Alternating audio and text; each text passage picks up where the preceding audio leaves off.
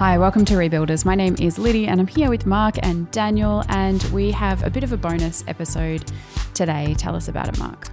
Well, I think as long-term listeners and perhaps even shorter-term listeners would know, there's a real heart for renewal, awakening, a heart for revival that's behind this podcast. And we'll talk about insane things like Blink-182 and UAPs and supply chains. But really behind all of this is a beating heart for God to renew his church. And we know many of you will be watching from a distance the awakening that's happening at Asbury College in Kentucky. And, about 3 hours ago, we have Brian Heasley here with us. Yes, He's in Melbourne. In Melbourne. He's had some pastries, which is great. And we're going to be doing an episode with him coming up. Yes. And so he's the International Director of 24/7 Prayer. So we won't say anything more about that, but stay tuned. Yep. We've got a great episode coming up. And he mentioned that the founder of 24/7 Prayer, Pete Greig, which many of you will know about his books and speaking, that he actually is at Asbury. And we just thought, why not jump on? So we jumped on, and Yes. It's a fantastic interview. Yeah. So we are going to play that interview for you now. So that's with Mark and Brian chatting with Pete Greig. Well, Pete Greig, thank you so much for joining us. A little bit at late notice, but that's what happens when we have these movements which are emerging. And you've just come back. You're currently in Oklahoma, but you've just come back from Asbury College. And I just love to hear. Yeah. Sorry, go on. Yeah. Yes is the answer. I did. And I just love to hear, obviously the world is watching, the Christian world is watching, and there's a real hunger and anticipation out there for God to move. But we just love to hear just initial little sketches of what you've seen, what you felt, what you've experienced. I think the first thing I want to say is I went to Asbury primarily as a pilgrim. I just realized that some areas of my heart were getting hard, and I wanted to fall in love with Jesus again. And I think I needed hope. I'm so sick of all the hopelessness. And I got it. I saw it. I felt it. I experienced it. I also had the privilege of meeting with the leaders who are at the heart of this thing. It's really interesting. People think this is a leaderless thing. It's not. It's being very strongly led, but it's being led by humble leaders. And we are so used to narcissistic leaders that when we see humble leadership, we assume there's no leadership. It's really interesting. They're meeting every 3 hours, by the way, because there's so much, it's moving so fast. But the headlines, Mark, for anyone who doesn't know, is on Wednesday, the 8th of February, there was a routine chapel service. Asbury University is a Christian university, so part of your credit system, you have to attend chapel 3 times. Over the road, there's a Asbury Seminary. Those are the guys who will want to go to chapel. Asbury University are the guys who don't want to go to chapel. And there was a talk by a guy I've just been with called Zach. Zach won my heart, Mark, because he said to me, it wasn't a very good talk. He said, I hadn't prepared because I'm lazy. That's an exact quote. And I've watched it, and it wasn't a very good talk.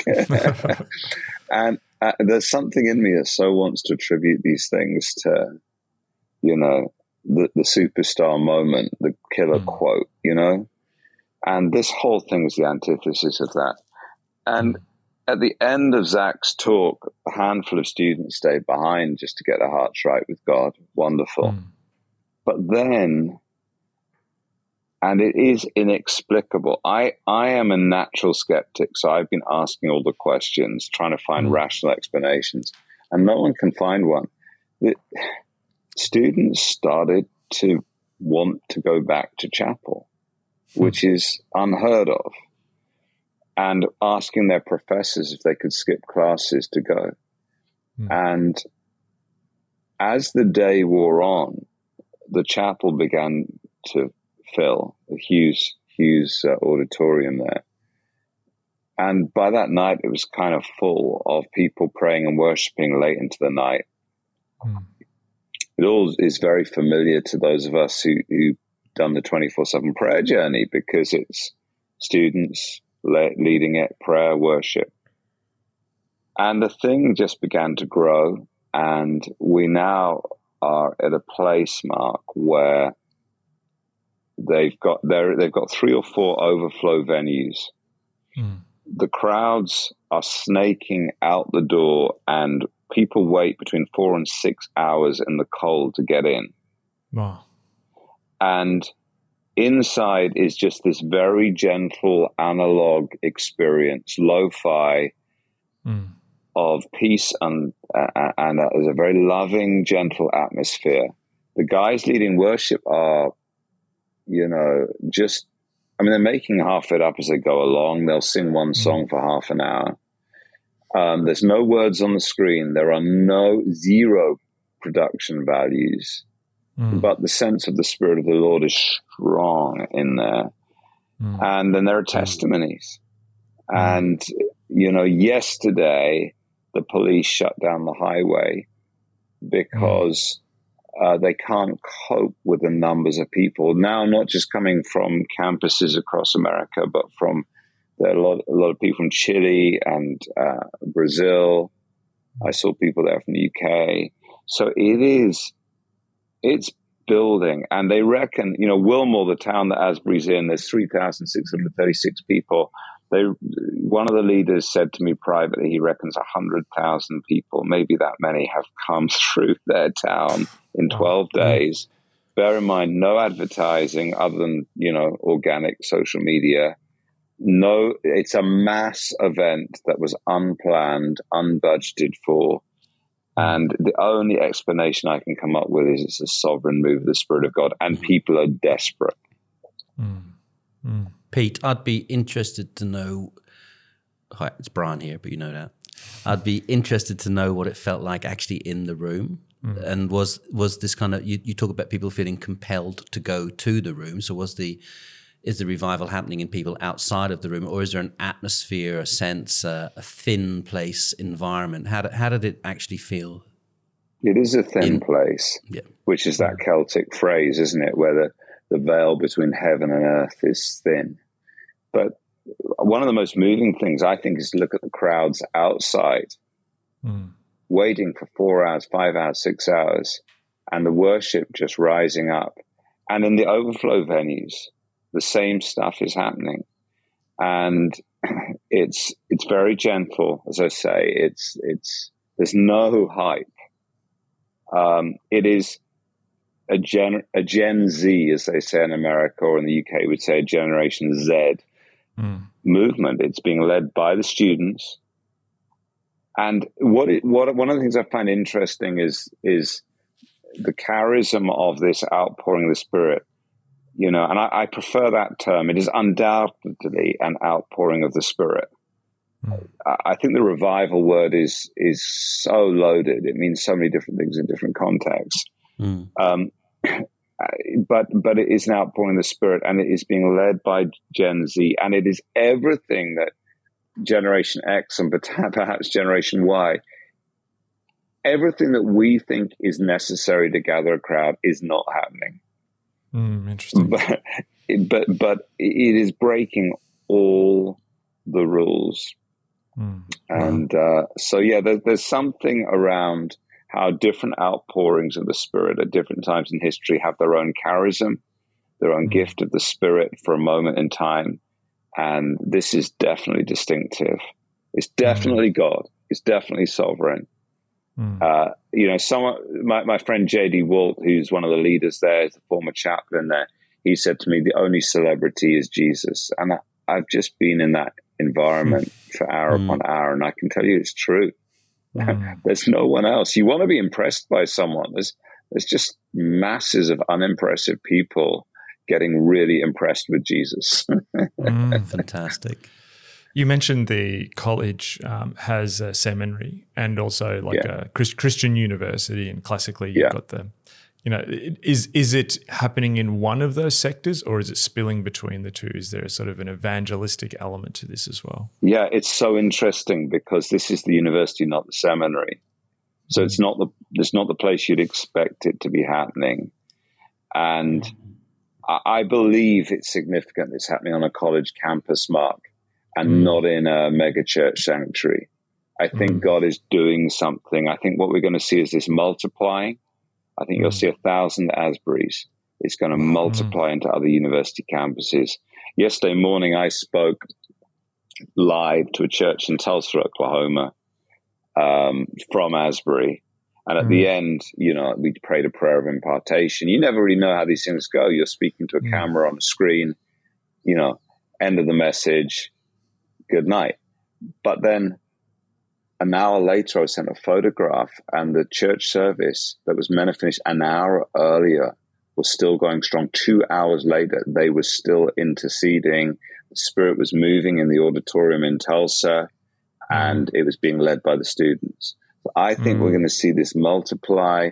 It's about university campuses, and the university and seminary at Asbury are separate institutions. And there are some significant challenges, of course, because this is a working university. People are paying their fees to learn their courses. And suddenly you've got, thousands and thousands and thousands of people descending upon it. You say we were around with Toronto. That was a very specific kind of charism that we experienced, I experienced. Peace, you say? Quietness, gentleness? What does that look like? Well, I've been these unprocessed thoughts, Brian. Sure. But I've been reflecting a bit how, whichever outpouring you look at, it doesn't take long to work out what the charism was. So Azusa was tongues. The Hebrides was probably a holiness movement more than anything. Toronto was joy and manifestations of the Spirit. It was like turbocharged, charismatic. The Welsh awakening was, salvation. In our own little world, Brian, 24/7 prayer started in a very similar way to all of this. It was a call to prayer, actually, and there was a certain militancy. I think what we're seeing here is, firstly, as you say, peace for a generation experiencing unprecedented anxiety. Yeah. Interesting, isn't it? Secondly, a deep sense of communality, of belonging in that room for a generation experiencing epidemic of loneliness. Thirdly, humble leadership for a generation that is sick and tired of narcissistic leaders and religious abuse. Fourthly, it is participatory adoration. Just, a piano and a guitar. And for a generation that is kind of frazzled on digital distraction. So, if you're cynical, you look at it and say, well, this is just like, a kind of manifestation of social reaction. It's like a Jungian, psychological thing going on corporately. But if you're a person of faith, I think you look at this and say, isn't it just like the Holy Spirit to minister at a place in time to a generation exactly what that generation needs? And I love that quote. It's not originally from me, but, when it comes to news of a move of God, I'd rather be gullible than cynical. Yeah. Yeah. That's good. Again, too, we're doing this very on the fly, so I don't have all the names, but, our friend Sarah Brule, who's part of the Revive Network, not too long ago. I was praying with her yesterday. Oh, wow. We're going to try and get her on too. We'll see. I think she's currently flying to Rome, but we'll see how we go. But, she at the gathering shared something when we were at the 24/7 prayer gathering in Belfast, and she gave a seminar and she talked about this kind of travailing prayer. And I listened, I wasn't in it, but I listened back to that. And it's interesting, she referenced one of the professors at Asbury who'd interviewed for his PhD, I think. I've forgotten the gentleman's name. David Thomas, David Thomas. And I think he'd interviewed members of the Hebridean revival. And yeah, I'm just interested in that link. Is there anything you found around that and that sort of teaching, preparing the people? Yeah. Well, I'm all for a bit of travailing prayer, and David has done some of the foremost work on that. And he is one of the leaders in the mix at Asbury. And I could imagine that no one would want there to be lots and lots of travailing prayer to back up his thesis. I'm afraid it's not really happening. It's very gentle worship. Let me tell you a cool story. I love this. I mean, there's lots of testimonies, by the way. Lots of people are getting saved. And I also want to say, I'm kind of a little weary of all the yes buts. I mean, the cynicism is unbelievable. Everyone's like, yes, it's a move of God, but where's the fruit? Yes, it's probably this, but where's the social justice impact? Yes, but shouldn't the people coming be saving their carbon footprint and spending the money on something else? Here's a lovely story. So one of the leaders here is a guy called Mark Benjamin, who's a pretty proficient worship leader. And there was a moment that the worship, Mark's a bit older, okay? He's not a student. He works for a ministry called Seedbed. And there was a moment where the guys leading worship, their students, bless them, had kind of slightly run out of steam. It's not unreasonable.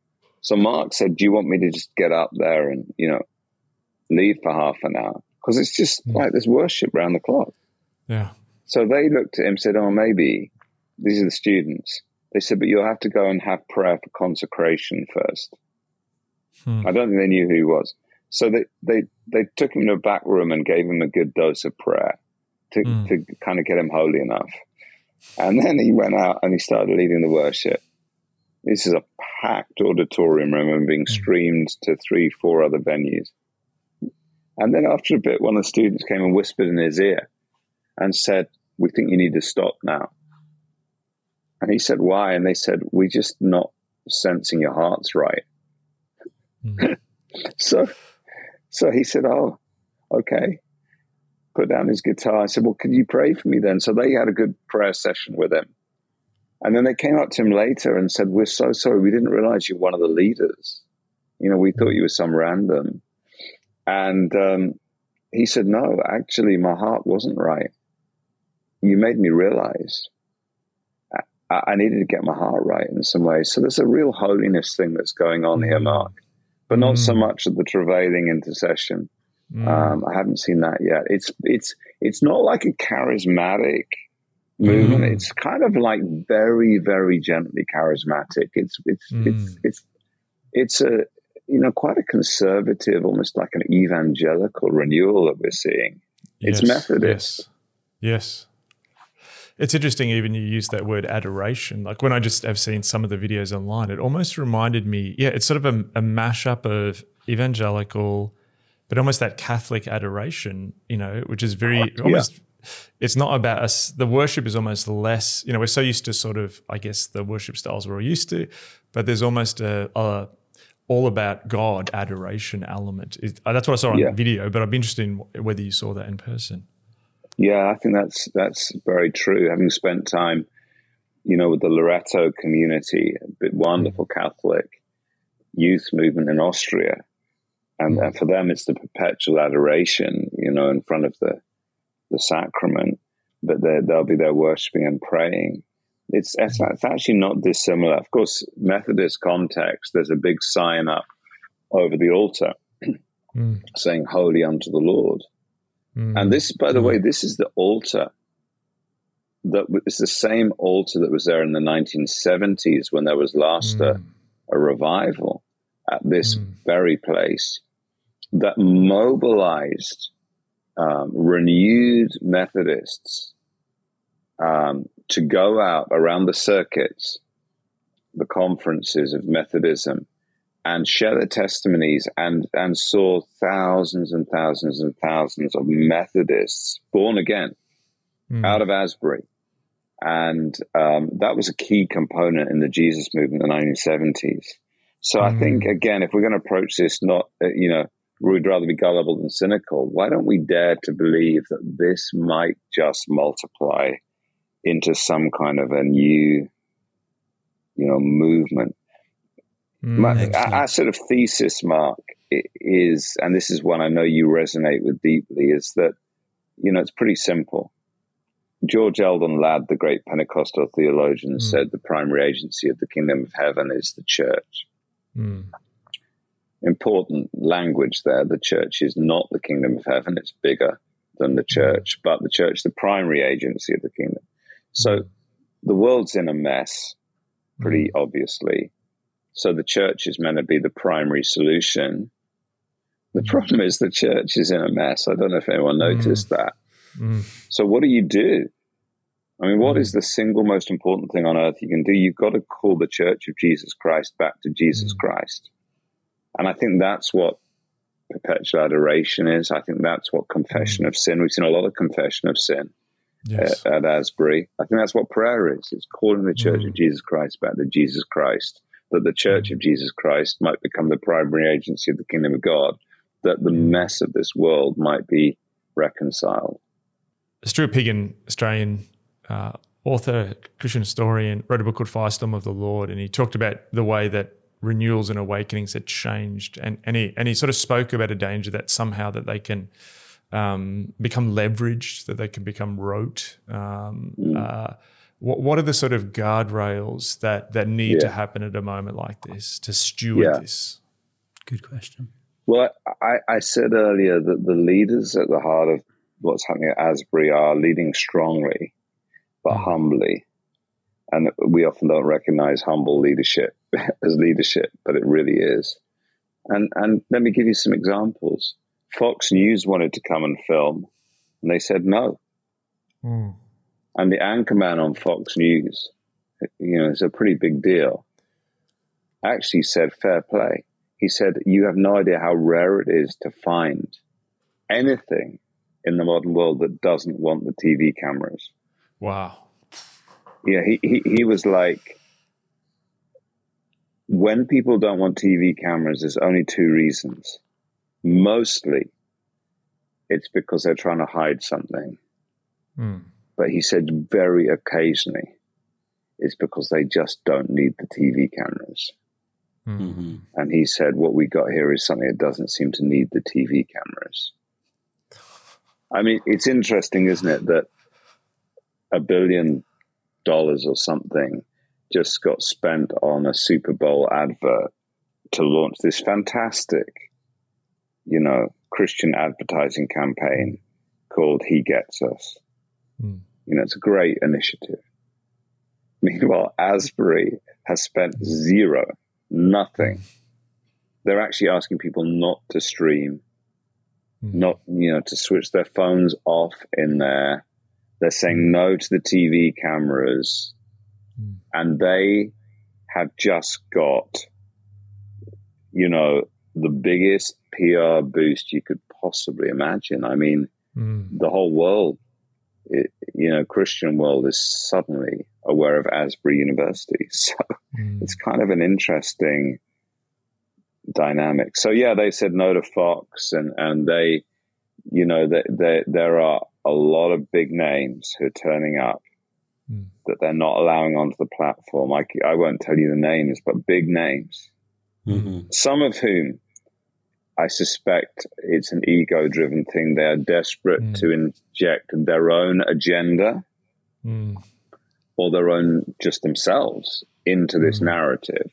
But in fairness, most of them are just quite godly. They're just really happy. They just want to be there and worship and pray and receive. And then they quietly go away. It's fascinating.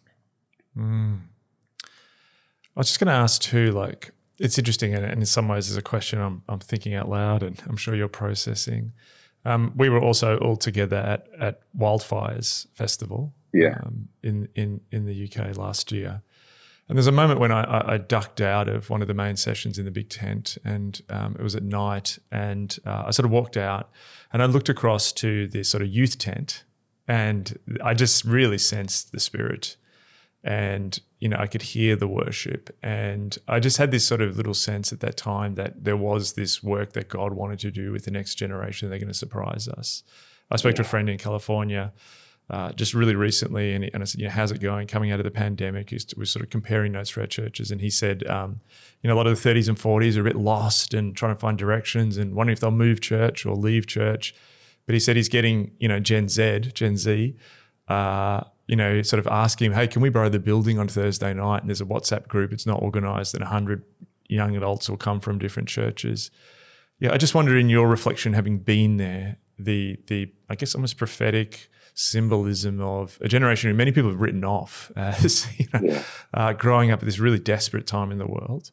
I'm just interested in the angle of the hope you're seeing around Gen Z and on the ground, that it's being led by them, really. I mean, that is the beautiful thing, that there's a cleanness and the phrase I got in my head, Mark, was, let's do something real for a change. Mm. It just feels extraordinarily real. Yeah. The opposite of hype. And I wonder if that's counterintuitively what the church is going to offer in the wake of, we kind of took it about as far as we could, right, with the lights and the platinum discs, and the O2 and whatever. And it still didn't really do the trick. And maybe there is this return to something, forgive me the cliche, but this is very authentic. I think we're going to see out of this, some very stripped back worship albums getting released. With all the kind of farts and whistles left in. And I wonder if one of the things that will appeal to Generation Z is, let's do real. Let's actually be in a room together as human beings. Like, at the heart of this, we have to ask, if we dare to use the revival word, what is revival? And this is very important to me. If we believe that, revival is this kind of shot in the arm that happens once in a while, that we all kind of aspire to, then you must protect this at all cost and mustn't let it stop. But if we believe that revival is a return to normative Christianity, I think there's a pretty good case that you look at the life of Jesus, the miracles, the teaching, the depth of community, the social justice. You look at the early church, that's normative Christianity, and that the seasons of what we call revival are not abnormal. They are returning to normal. The abnormal are the seasons of, compromise and apathy. Now, if we take that paradigm on revival, then, one of the things I was saying quietly to one or two people is, as this rolls out, make sure that you have time to do your washing. It's okay to take a day off. It's important on the university campus that lectures are still taught. We don't have a dualism where revival is kind of this better reality over here and everyone's got to leave the world to do it. We somehow have to steward what's going on so that, the adoration and the prayer and the movement of the Spirit somehow overflows, because one day the earth should be filled with the knowledge of the glory of the Lord as the waters cover the sea. So, can't remember how we got there, but yeah. Oh, it's really good. Pete, I think there's just a fantastic whiff of hope with this. And, you began saying your spirit, needed or was tired of bad news. And I think we're all there, after the world's direction in the last few years. I think after a lot of bad news stories in the church, what we're sort of just anticipating is God flipping the script and surprising us again, as he has done throughout history. So all those listening, and I think people listening to this and have clicked on this because it says Asbury and this episode, I would just love if you could pray for us. Pray for what's happening in Asbury, but just pray for us. And, we always believe rebuilders, we can just do things differently just because of podcast. People that don't often pray on this podcast, but we know that people minister to this and people will be listening in their cars, running, doing chores. And I just think it's time for a holy moment. I think there's a holy moment break out in the world. So we'd love you to pray for us and all of this, the universal church as it goes through this. Yeah, I'd love to do that. Let me just say one thing and then I pray. I went to Asbury thinking there's going to be a lot of Christian tourism, right? This is Disney for, fundamentalists. I didn't meet a single person. When you break the crowds down to human beings, individuals, I didn't meet a single person who was there other than with just a deep, deep, deep thirst, hunger for the Lord. And I was reminded of Luke 9, where the great crowds came to Jesus and the disciples got fed up and said, send them away. And he said, no, let's feed them. And, I said earlier that let's be gullible rather than cynical. I don't even feel gullible anymore. There is genuine thirst. And the fact that 100,000 have come through in 12 days, we all know, those are the people who drove, there was a couple from Chile who'd sold both their cars to get there. This is just a longing for the Lord. And I know that people listen to Rebuilders. There's like this longing and we almost don't want to give in to it because we've been hurt. We've been disappointed. We've grown up, And I want to say really clearly, the thing happening at Asbury will fizzle out. That's okay. My hope's not in the revival, it's in the reviver, right? Insofar as this is Jesus, it'll last eternally. Insofar as pornographic addictions are being broken and people are giving their lives to Christ and people are receiving commissions to serve the Lord, that stuff will last. And so let's just pray together. Lord, I want to pray the great apostolic blessing of Romans 15:13 over every person listening to this. May the God of hope fill you with peace and joy as you trust in him, so that you may overflow with hope through the power of the Holy Spirit. So, Lord, that is our heart cry, that we'd rediscover that your very nature is hope. To know you is to be full of hope. And Lord, we pray that you would fill us with peace and joy, which is the absolute antithesis of what we so often experience. Fill us, Lord, with hope and peace and joy, not just enough for our lives, but that it would overflow, that hope would leak out of our bodies, and that people would say, I spent time with this person, and I don't know why, but I'm feeling I walk an inch taller. I feel more hopeful. And I think it might be that they're Christians. So, Lord, I ask that in an anxious, frightened, chaotic time, we'd be people of hope, peace, and joy by the power of the Holy Spirit. So make us portals, make us landing pads, make us, insurgents, make us countercultural truly as you fill us with your Spirit, that we might be in our own experience full of hope and peace and joy, not just for ourselves, but for our communities. And Lord, where the honest truth is we've had our hearts broken, we've hoped in the wrong things and it's broken our hearts. We've been disappointed and let down by leaders, by church structures, by religion, by ourselves. We bring our hurts and pains before you, Lord.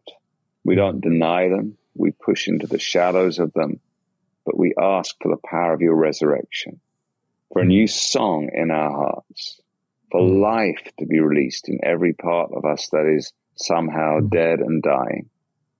So come, Holy Spirit, we pray. Amen. Amen. Amen. Amen. Thank you so much, Pete, for taking the time. And I think so many people are wanting to, I guess, process this, and just thank you for helping us process this. And we wish you safe rest of your journey back home to the UK. And thank you. Thank you. Cheers, Pete. See you soon. You're back with us now, the usual Rebuilders crew. We actually welcome Liddy back. Thank you. Brian has departed because literally we just had an event. So we basically texted Pete about whether he could jump on with us. Yeah. And we're like, we're free in the next couple of hours. And those next couple of hours was Brian speaking to a group here in Melbourne about 24/7. And literally the event ended. And Brian got a text saying Pete was ready to jump on. So well done to Brian. He literally finished talking for about an hour and a half and then jumped straight into that interview. Yeah. So he's gone to have a well-deserved rest. But we just thought we would just reflect because I think we all felt there was something really significant. And dare I say, I felt a sense of weight and holiness from that. I'd love to hear your guys' perspective. I think, I had this. I mean, we've had a couple of events over this last weekend here in Melbourne because Brian Heasley is here as part of supporting 24/7 Prayer Australia, and we've had a couple of events. And it's interesting having these events in light of what's going on in Asbury. Yes, and asking those questions of, it's happening over there. Where else could it happen? Yes. And that invitation to hope, I suppose, which you were focusing on at the end there, that invitation to hope and pray and contend for our own spaces. Yes. As well, like for the global church, but also our own local expression here. I guess for me felt a real challenge. And I was thinking about this driving to work yesterday morning of will I contend and will I pray for such a thing to happen here? And do I believe that God can do that? Yeah. Yeah.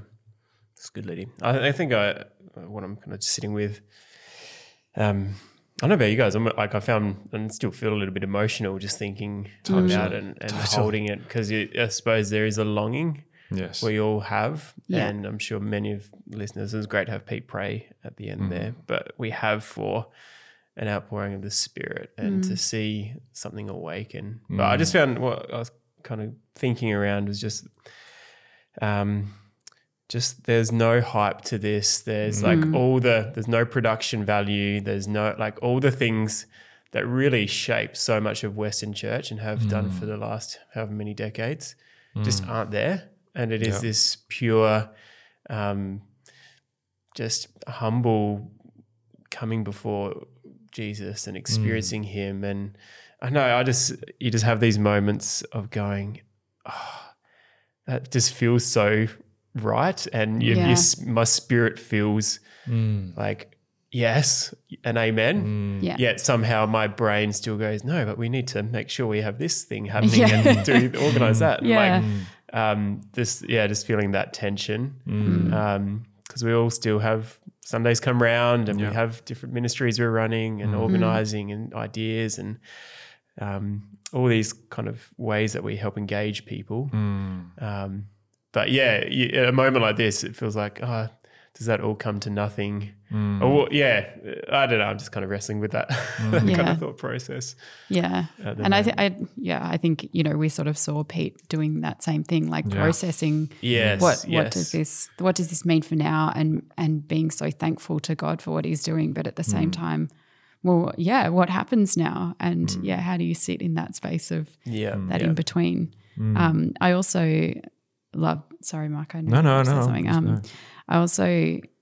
I think he kind of reflected on it quite interestingly that there's a piece of what the Holy Spirit is doing for a generation experiencing anxiety. There is a deep sense of belonging in a generation that has felt so isolated and lonely. There is humble leadership for a generation of people who are sick of narcissistic leadership and elder abuse, and it's kind of typified in this analog space rather than a generation who's been, saturated by digital media. And I guess hearing that, I'm like, oh man, this is so much of what we have talked about. Yeah. That this is a complete opposite to, all of these things that have like marked the church or have the church has struggled with or not known how to grapple with. Yeah, I just found that really fascinating. I mean, two things. One, just an initial thing and what you said, the analog thing, and he mentioned it a couple of times. And I go back to 2020 and, the conversations we were having, you think how digital even just Rebuilders was. And, there was a period where pretty much every country was locked down and everyone was doing digital church. And it was like, digital church is the future and stuff like this. Who would have thought, only a handful of 3 years later, you'd be in this super analog, like move of God breaking out. Now, there is an element where, we also know about it because of the digital platforms. Yeah.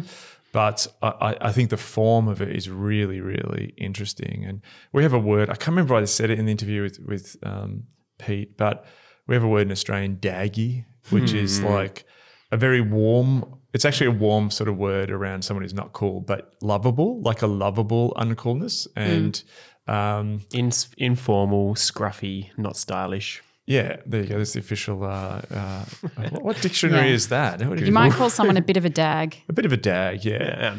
And I just noticed a lot of Aussies who were talking to me about this were like, it's actually got almost a little bit daggy, And I think that hits because I think Pete said he's right. Like I think one thing the pandemic did tell us is like in terms of events, the big whiz-bang blockbuster event is not going to bring a revival, in terms of like technological brilliance and stuff like that. And again, it's not a slam against any of that, but I just think that that's why there's something just really interesting. And I think if this had happened at some big whiz-bang church with a big whiz-bang celebrity pastor, it wouldn't be having the effect that where it's happened is. There's something beautiful about that. And but I think like reflecting more broadly, I think you're right. Like I'm thinking back to the journey many people listening to this podcast have been on. And I've almost thought about it. It's almost like, because I've been reading all this stuff about, like crazy stuff recently about energy and gas and oil to talk about what's happening in the world. But that idea that they will discover there's a guy called St. John Philby who discovered the oil fields under Saudi Arabia, who was the spy Kim Philby's dad. And this sense that you discover by drilling down, but underneath can be this massive pressure of oil or gas. And I feel like the last few years there's been this recognition that there's a growing under the ground in the church, in the remnant of the church who's hung on through all the crap and rubbish we've been through, that it's sort of pressing up to the surface. That's what I sort of feel like. Like, they drill into a gas field and there's a bit that comes up. And, I think we've seen that. Like I think about when, I did a little talk to, about 100 friends and pastors and their teams in Portland, which became this cultural moment, Portland Sessions, talking about, daring to talk about in a place like Portland that revival and renewal and awakening could happen, and the way that then went out, and even people who I've spoken to all over the world who pulled over their car while listening to that or stopped jogging and sort of just wept. Second week in a row, I've gotten emotional. You're allowed to. And I think that's been the individual spouts of that pressure under the surface. But I feel like this is a little bit of a geyser. You know what I mean? It's like shot up, or a gas. I don't even know what the gas version of a geyser is, but it just feels like that. And I think that's why we're all attentive to it. And I think I had this sense that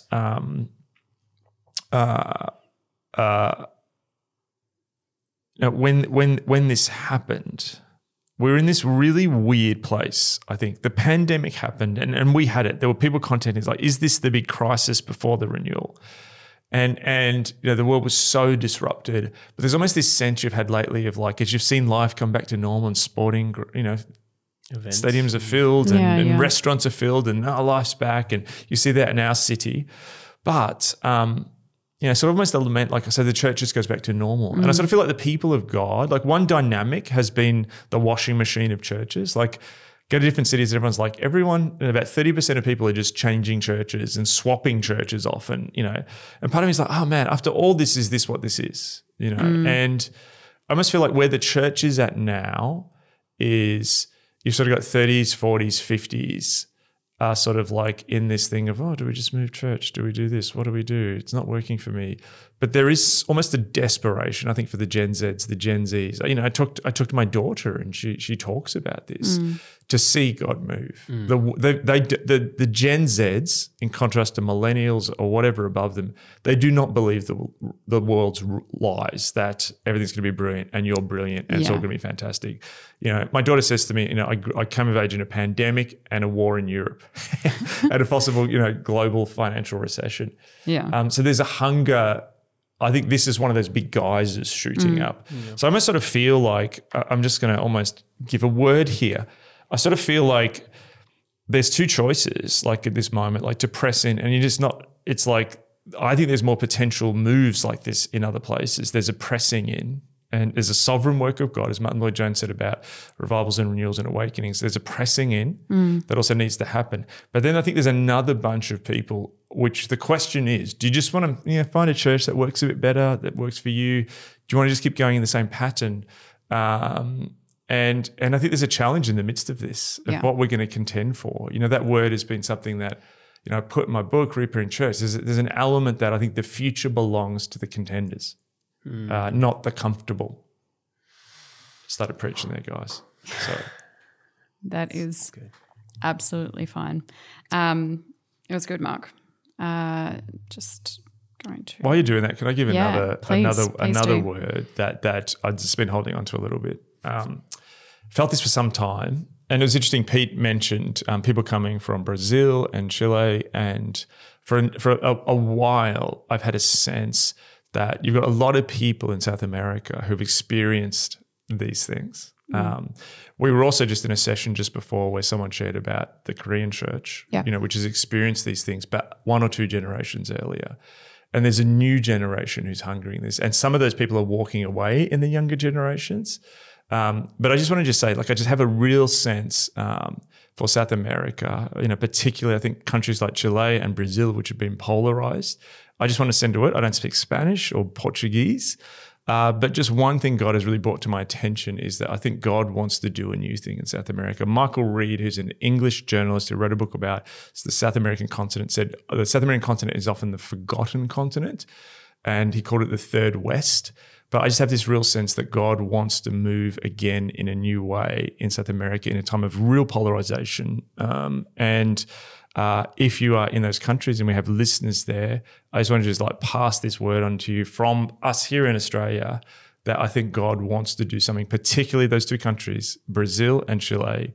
There's a new move that God wants to do in those places. And I'm hoping some of what's happening, you know, it takes off there. Just a side note for our Brazilian and Chilean and all of South America, Latin American listeners. Yeah, amen to that.